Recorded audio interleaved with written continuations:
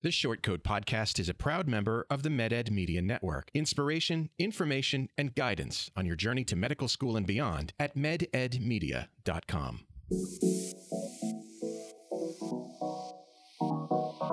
Meandering in the margins of medicine, it's the Short Code Podcast. Weird news, fresh views, helpful clues, and interviews. By students, for students. Subscribe to our weekly show at theshortcode.com. Welcome back to the Short Code Podcast, a production of the University of Iowa Carver College of Medicine. I'm Dave Etler, but whatever. What is of greater significance are my co-hosts. Say hello, Kelsey Adler. Hello. Levi Endelman. Hey. Lisa Weir. Hello, hello. Mark Terrell. Hey. And Laura Quast. Hi. So, Short Codes, before we get started, I want to take a minute to recommend you listen to a particular episode of Ryan Gray's The Pre-Med Years, number 224. If you have doubts that you can accomplish this goal of becoming a doctor because of this, that, or the other thing, his interview with Dr. Rebecca Young will, I think, give you some hope. Rebecca was a teen mom of 3, got divorced while working her way through community college, was discouraged from pursuing her career by those who sort of doubted her potential. I mean, everything that could be seen as a detriment to her ability to become a doctor happened. Head on over to iTunes or medicalschoolhq.net and show Rebecca and Ryan some love. It's pretty inspirational. Okay, Shortcoats, if you sense yet another presence I haven't mentioned yet, well, I knew I couldn't fool you. Joining us by internet is Shaughnessy Naughton, the founder of 314 Action, a nonprofit organization which champions electing more leaders to the U.S. Senate, House, state, executive, legislative offices, wherever they are, who come from STEM backgrounds and promote the responsible use of data-driven, fact-based approaches in public policy. Welcome, Shaughnessy Naughton. Hi, thanks for having me. I would like to start off today by giving some context here on what you might be trying to work against. So I have here a clip of Louisiana State Senator Mike Walsworth in a hearing in 2012 on whether to repeal his state's laws that still allow teachers to use supplemental materials in the science classroom that are critical of theories such as the theory of evolution and global warming. Let's listen to that for a second. Okay. And then they take this group and they freeze it. And then they take this group and they freeze it. And then you can take all of them over time and compare them. And you can see how the E. coli have changed over time and how they evolved. But what's really interesting... They evolve into a person? No, they okay, I'm just asking how to get there. I'm just trying to figure out how to get there. But go ahead. I mean, so they change... Person. So, we can laugh about that. But this is the sort of thing I think you might be maybe working against. Yes, and actually it hit a little closer to home than I was even expecting. I live in suburban Philadelphia, and a few months ago I opened the local paper and saw that my local school district, the school district that I grew up in, was the curriculum committee was meeting that evening to discuss taking climate change out of the curriculum.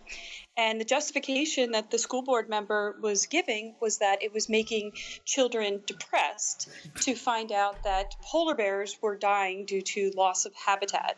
And the solution to that would be to stop teaching about climate change. Yes, wow. That is depressing. I mean, I'm going to give him that. It is depressing, as is his solution.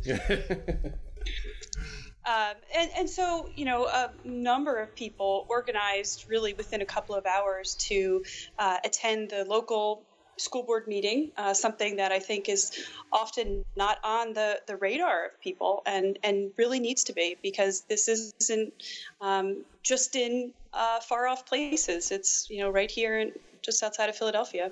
Well, so I checked out the website for 314 Action. And I gotta say, I think it looks really good.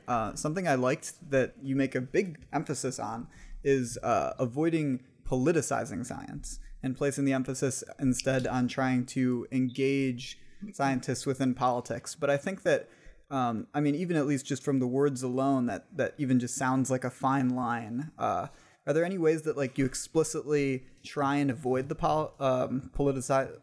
politicizing science?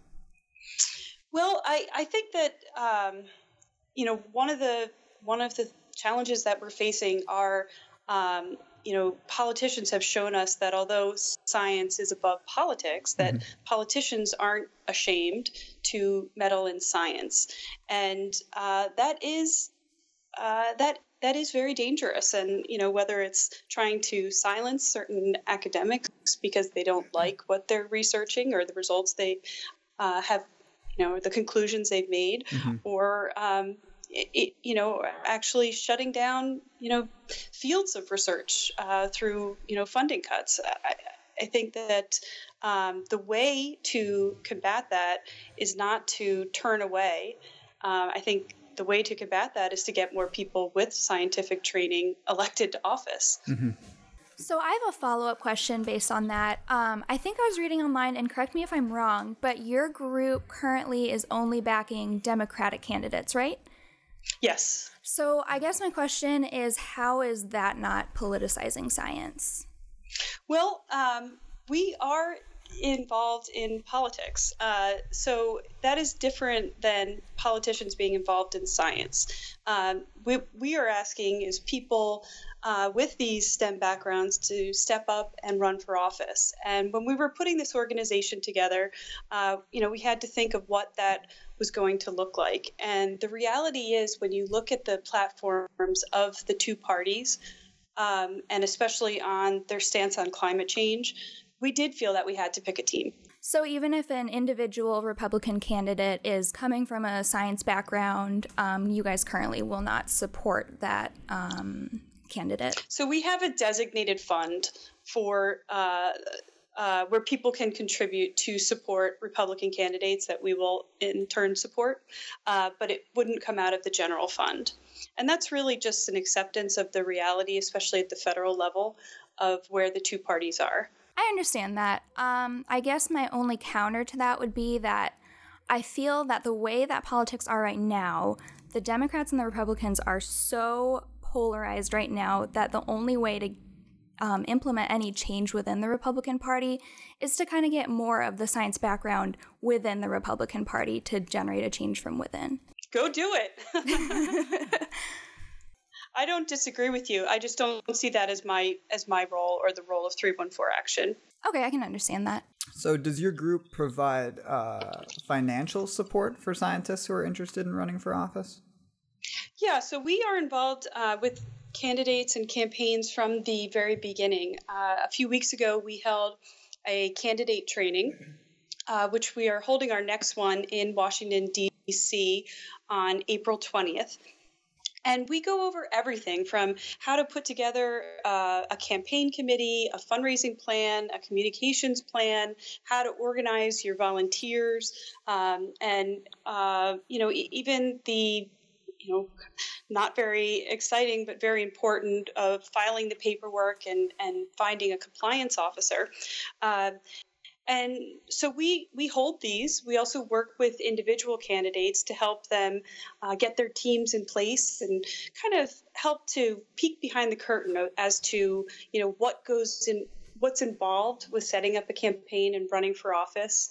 A lot of people, who have never done this before, and a lot of our candidates are coming from very far from the traditional political pipeline, just don't even know where to start.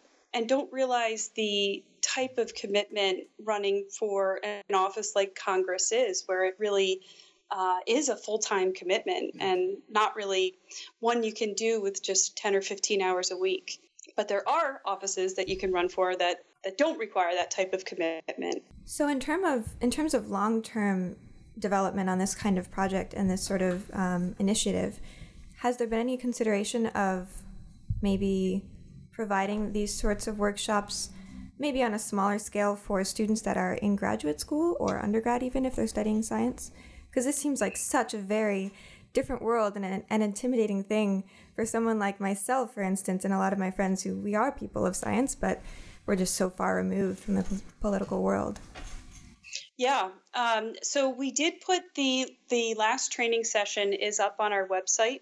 And so that's available to anybody who'd like to watch the webinars. That's awesome. And we are trying to hold more regional sessions, because I think there's a benefit to being in a room with, a lot of other people with various backgrounds, but all STEM, science, technology, engineering, and math backgrounds, and, listening to them and discussing with them, why they're thinking about doing this, or maybe they just want to help on somebody else's campaign, or, how they could be of service in their communities. And we think being able to do that regionally is going to really benefit everyone. Absolutely, yeah. I think my long-term goal in life, I could see myself potentially running for office. I have to convince some people that it's not going to ruin my life at some point, but I have to finish med school and I have to finish residency and kind of get a career started before I can go off and do something else. So I can't really do anything right now. What kind of training or opportunities does your group offer for people who maybe can't run for office right now but still want to do something helpful? Well, we are organizing in conjunction with our candidate training on April 20th. We're organizing a training for activists and advocates to lay out exactly what you just said. How can you get involved if you're not really ready to run yourself, but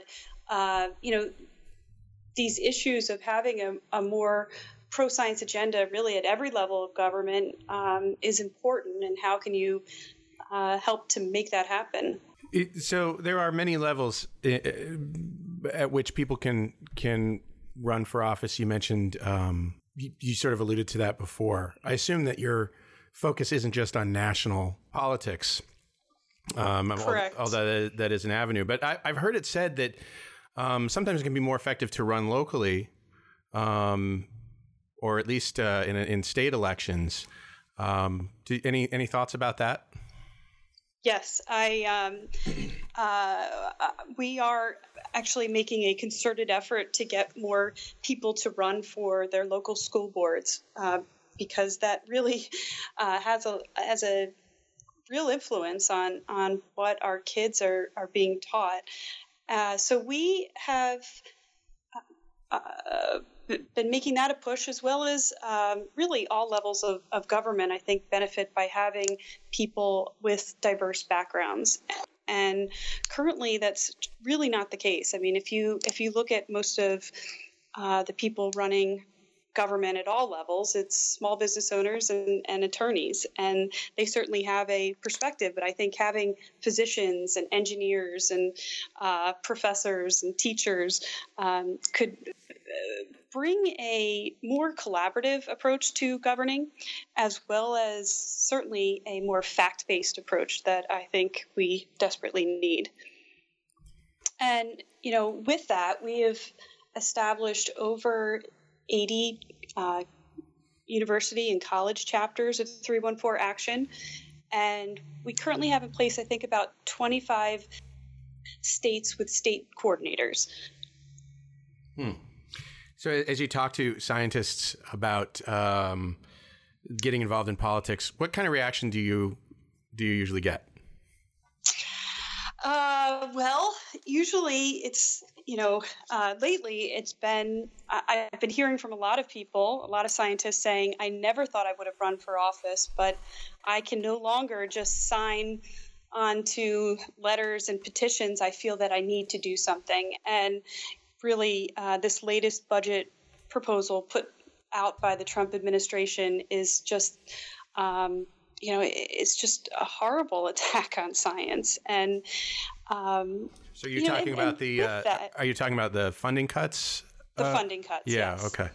These are the cuts that threaten things like NIH funding and climate change research and our health. Our health. Yeah, exactly that. And that's really, that's really part of our mission, is conveying to people that science isn't just good for scientists. We all benefit by having clean water and air and medical advances and new technology. And in order to achieve that, we need to make those basic investments, especially from the federal government. I totally agree with that. And not to come back to the point from earlier, but I feel like most people, and I think the previous administration is a good example of this, that have more Democratic leanings or tend to associate themselves with the Democratic Party already are largely pro-science. And while they might not be scientists, might act politically along the same lines. So wouldn't you think that there'd be more value in actually targeting the Republican Party more and convincing these voters who are voting for Republican candidates of these things that you're saying about the value of science, the value of education, and fact, and really appreciating facts? Well, we are talking to those voters. Mm-hmm. We're just I think there have been Republicans that have been great champions of NIH. I mean, Newt Gingrich wanted to double the NIH budget. Mm-hmm. So I think when we're talking about public health, it's not a partisan issue. Mm-hmm. But I think the priority of, what these investments in science, the priority that they should be given, I think that does need to be higher on the list. Mm-hmm. With regards to, like you said, partisanship and public health research, what are your thoughts on the current, the inability of the CDC to do gun violence research due to NRA lobbying? I think it's reckless and irresponsible, and it's actually one of the points that we do make on our website is the reason why we haven't funded gun violence prevention, at least from the CDC, is because of Congress. And that's something that could and should be overturned. When in the 1970s, we made a national priority of reducing highway deaths. And we got better seatbelts and safer cars and airbags and fewer deaths. And we could be doing that same thing without infringing on anyone's Second Amendment right. But we need Congress to act. That's such an interesting parallel that for some reason has not occurred to me before. Your voice was actually raspy there, Dave. I know. I'm, once again, still suffering from my cold. So for scientists who want to get involved, what do you think the biggest hurdle is? I think coming from non-political backgrounds can be a real challenge. When I ran for Congress myself, and didn't come from a political background. I'm not an attorney, and originally my Democratic primary opponent was backed by the Democratic committee, and so I was locked out of a lot of traditional Democratic donors. And donor networks. And so what I did was reach out to people in the scientific community and tell them about myself and why I was running and, what my values and priorities were, and got a lot of support from them. And so part of what we're trying to do with 314 Action is really engage the scientific community to go beyond just advocacy and actually step up and get involved in electoral politics. So the biggest hurdle is just understanding the system and understanding how it works? Is that what It's understanding the system. It's fundraising is a big part of how you run campaigns. And, that kind of makes sense because you could have the best candidate in the world, but if you don't have the resources to communicate, people aren't going to know who you are. And having the, even the networks to fundraise from. I mean, attorneys are very comfortable and familiar with supporting political candidates. And I don't know if that same familiarity exists in, physician circles or academics. So I think just kind of getting familiar with the whole process can be a challenge, which is part of why we hold these trainings. Also, communication can be tricky. We see this often, that politicians take advantage of the fact that people with scientific training are pretty comfortable with uncertainty, whereas politicians love to talk in absolutes. And I think that can be a challenge as well. Mm-hmm. That's a good point. One of the things that I find that I guess politicians maybe sometimes, I don't know if prey on is the right word, but in science, our understanding of the word theory as opposed to the general public's understanding of the word theory. Yeah. Yeah. And that's part of what we talk about in our communications section of the training is language to understand that the general public uses differently than you use in science. Yeah, this is something that actually doctors are very familiar with, I think, because they have to spend a lot of time considering how to communicate with their patients in ways that won't confuse the heck out of them, or lead them to jump to conclusions or to things like that. Maybe physicians are really well suited to being a natural fit. Candidates for office. Who the heck knows, right? Well, if you think about it, they probably are, because a lot of them work in small businesses. Well, some of them still do, right? Sure. Are pretty visible in their community as opposed to a researcher in a lab that, would not have that type of visibility and have greater flexibility in their careers where they're not necessarily going to be punished by taking time off to run for office. Well, well, not in the way that say an academic would be. Sure. So what is one of the most common reasons people, or excuses, I suppose, people give for why they can't run for office? And kind of how do you combat that? So I guess to kind of give you an idea of what I'm thinking, when I was younger in junior high school or something, my dad was at one time toyed with running for our local school board. And I grew up in very small town Iowa, and my mom was a veterinarian and owned her own practice. And she was very much against the idea because she was like, oh, you're going to piss so many people off and I'll lose my entire practice, which is actually somewhat of a valid concern. And how do you, is that excuses like that people give, like, oh, I would love to, but I can't because X, Y, or Z? And what are the ones you run up against the most? Well, usually, at least at this stage, mostly the people are reaching out to us to say they do want to run. But, one of the concerns is, how is it going to affect my business and my family? When you're running for something like Congress, there's a financial side as well. I mean, if you're not working, presumably you're not getting a paycheck. So there are some legitimate pushback that people have. If you have small kids, it's really hard. I don't have children, but I have dogs, and I felt like they hated me for missing so much time. That's definitely something that I hear. And then of course people, probably because of things like House of Cards and popular television, worry about, well, have I been perfect my entire life? And I've got a newsflash: no one has. Oh, I have. Don't worry about it.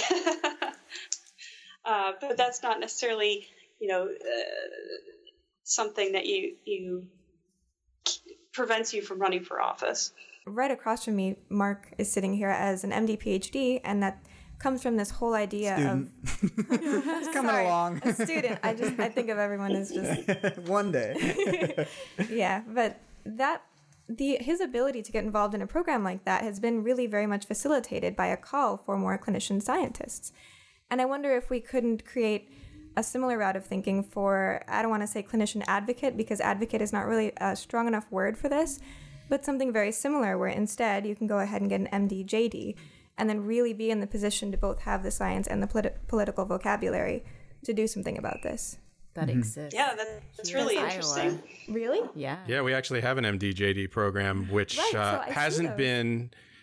I don't think it's they been... don't quite have the support that some MD PhD programs I definitely have. see their availability, but they're just not advertised, for lack of a better word, as something that's suited for this purpose, as an MD PhD is quote-unquote advertised as something, to become a clinician scientist.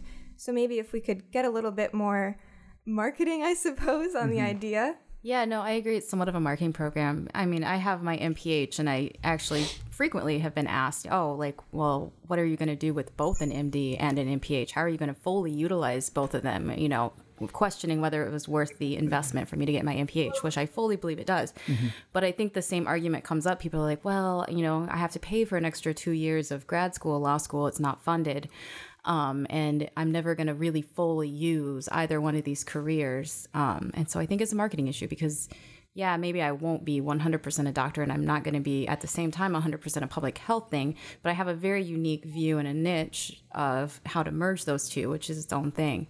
And I think MD-JD is the same way, that people just don't quite understand where they're going to use it. Yeah, I mean, marketing's one aspect, but also just vision too, because there's been a lot of physician scientists who have been very successful, and it's been very clear that you can discover very fundamental aspects about a disease that can help you cure it. The back and forth is very easy. I feel like that becomes less clear for the MD-JD, but I think that, especially in the realm of policy, it could be incredibly valuable. I think that there's just not quite enough examples that most people think of to model their career after. Right. So I guess, that could get into more marketing. Space for it. Right. And I think it's important, too, to recognize that even though you might not be using the practical skills and knowledge that you did learn with an MD degree to do something like this, a lot of politics has to do with convincing people more than it has to do with actually being qualified.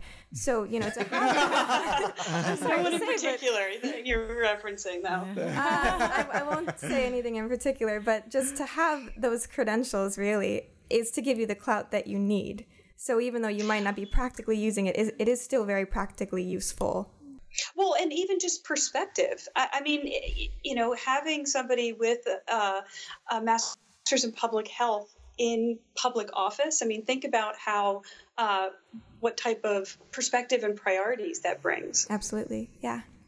And then too, like we mentioned, a lot of politicians now are grossly lawyers and small business owners. I wonder if the same could apply to the like MD, MBA programs out there too that are teaching people the business side of things, because that I feel like those programs often get a lot more transparency, or there's a lot more people that know about them or pursue them than say like an MD-JD, like we kind of just said, is they exist, but sometimes they're relatively unknown, and it's less of a time commitment for the students' part too. I mean, I think here at Iowa we have an MD-MBA program, and it's like maybe one extra year as opposed to an entire another doctoral degree. I guess maybe we've talked about it a little bit, but what we haven't really talked about much is the sort of distrust that people in general have for science lately, it seems to me.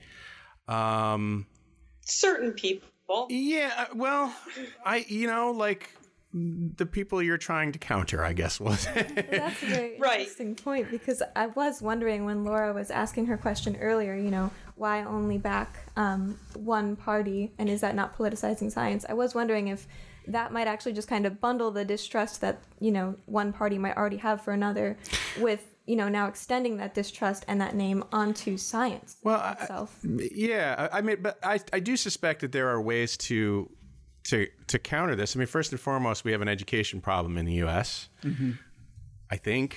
Yes, it certainly seems like it. And so, when somebody seems to be talking above you or above your head, the temptation is to go, well, okay, professor, there is a distrust out there that it is important to also sort of, because you can get people into office who are scientists, but if people won't listen to them because they don't understand, or they don't, they're sort of ignorant of the principles of science or things like that, that's also a thing that needs to be.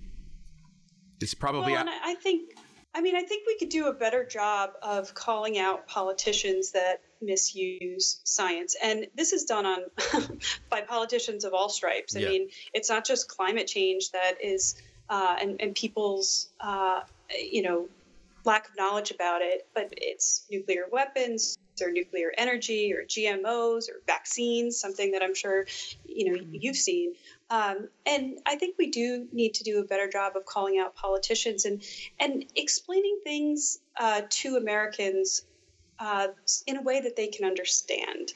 I was watching the House Science Committee this week, and they held a hearing on climate change, and they brought in one climate change scientist from the mainstream and three from outside of it. And I was thinking about in what other context would we ever do that? And particularly in medicine, if your kid is sick and you bring your kid to 4 different doctors and 3 of them tell you that, you need to do X, and one says, no, you can just put some oil on it and it'll be fine, who are you going to listen to? And I think that we have to do a better job of calling that out, that just because someone has a PhD or an MD doesn't necessarily make them an expert, but we should be listening to the scientific consensus on issues. I think it's also worth noting that there's a big misconception in society of what science actually is. And I think that the word is misused often because, typically through school and our daily lives, we think of things like, the planets of the solar system or the cells in a plant, even the molecules within that cell. We think of these all as science. But that's not actually science. That's just the physical world. That's the reality. That's the universe. Science itself is actually a thought process, a way of using logic to come to answers. And I think that a lot of people don't think about that. They think of, our cell phone, that's technology, that's science. No, it's actually science was the method that produced that technology. And I think a lot of people don't jump enough onto that train of thought to really understand how we come to these things. And that may, at some level, be contributing to this fundamental divide I think we're seeing. I also think, we've been talking a lot about telling people or explaining to people. I think we need to remember the opposite too. We really need to listen to the people who aren't scientists. They have concerns and they want to be heard as well. And just because they maybe don't understand the science, explaining to them why they are stupid or don't understand something is not the way to win them over. And they're not necessarily stupid people. I mean, my dad's a farmer. He comes up with all sorts of terrible excuses for why climate change, maybe isn't a thing. I'm like, Dad, you're the one that's going to really have a problem with this. But listening to them because he has other concerns about, the way he can't afford to change his entire operation of farming necessarily on a dime. And that's what people are like, oh, you have to change, everything in X, Y, or Z. And, listening to them and their concerns and kind of working with them to make small changes as well. Yeah, such a great point. We just have so much more in common than we all remember. Yeah, because we in the scientific community are no strangers to skepticism, but we need to welcome skepticism also from the outside and be able to explain our point, either to dispel the skepticism or to confirm it. Yeah, and I think scientists taking a more visible role in their communities is part of that. And certainly part of what we're encouraging at 314 Action is that, we need to make science more accessible and applicable to that farmer in Iowa and to, that mom, that wants a good education for her kids. And I think, I think we do that by making it more visible. And, even just what we've asked from some of our members is write a monthly paper on something interesting that has come up in science that you think would be of value for your neighbors to know about. And we'll take care of submitting it to the local papers for you. But I think even just doing simple things like that could, dispel some of the mystery that sometimes hampers scientists from explaining what they're doing. Start a podcast. Or start a podcast. There you go. Well, that one of the things that always sort of concerns us here at the Short Coat is the quality of science reporting in this country, which is frankly abysmal. That's a whole nother ball game. Right there. Well, it is, it's but like a terrible game of telephone. Running a marathon is just bad for your kidneys. It's getting surgery. At each level, you lose something. Shaughnessy, one of the things I enjoy doing is bringing to the show news articles that I've read about in the week, and I have no science background formally. I'm scientific only by osmosis because I hang out with these wonderful people. But a friend of science. I'm a friend of science. I'm a science ally. But so I bring these articles, and sometimes I believe them. Sometimes I personally, I believe them. Sometimes, how could you not? And then I sit down with these guys, and they're like, Dave, no. They're very friendly about it, but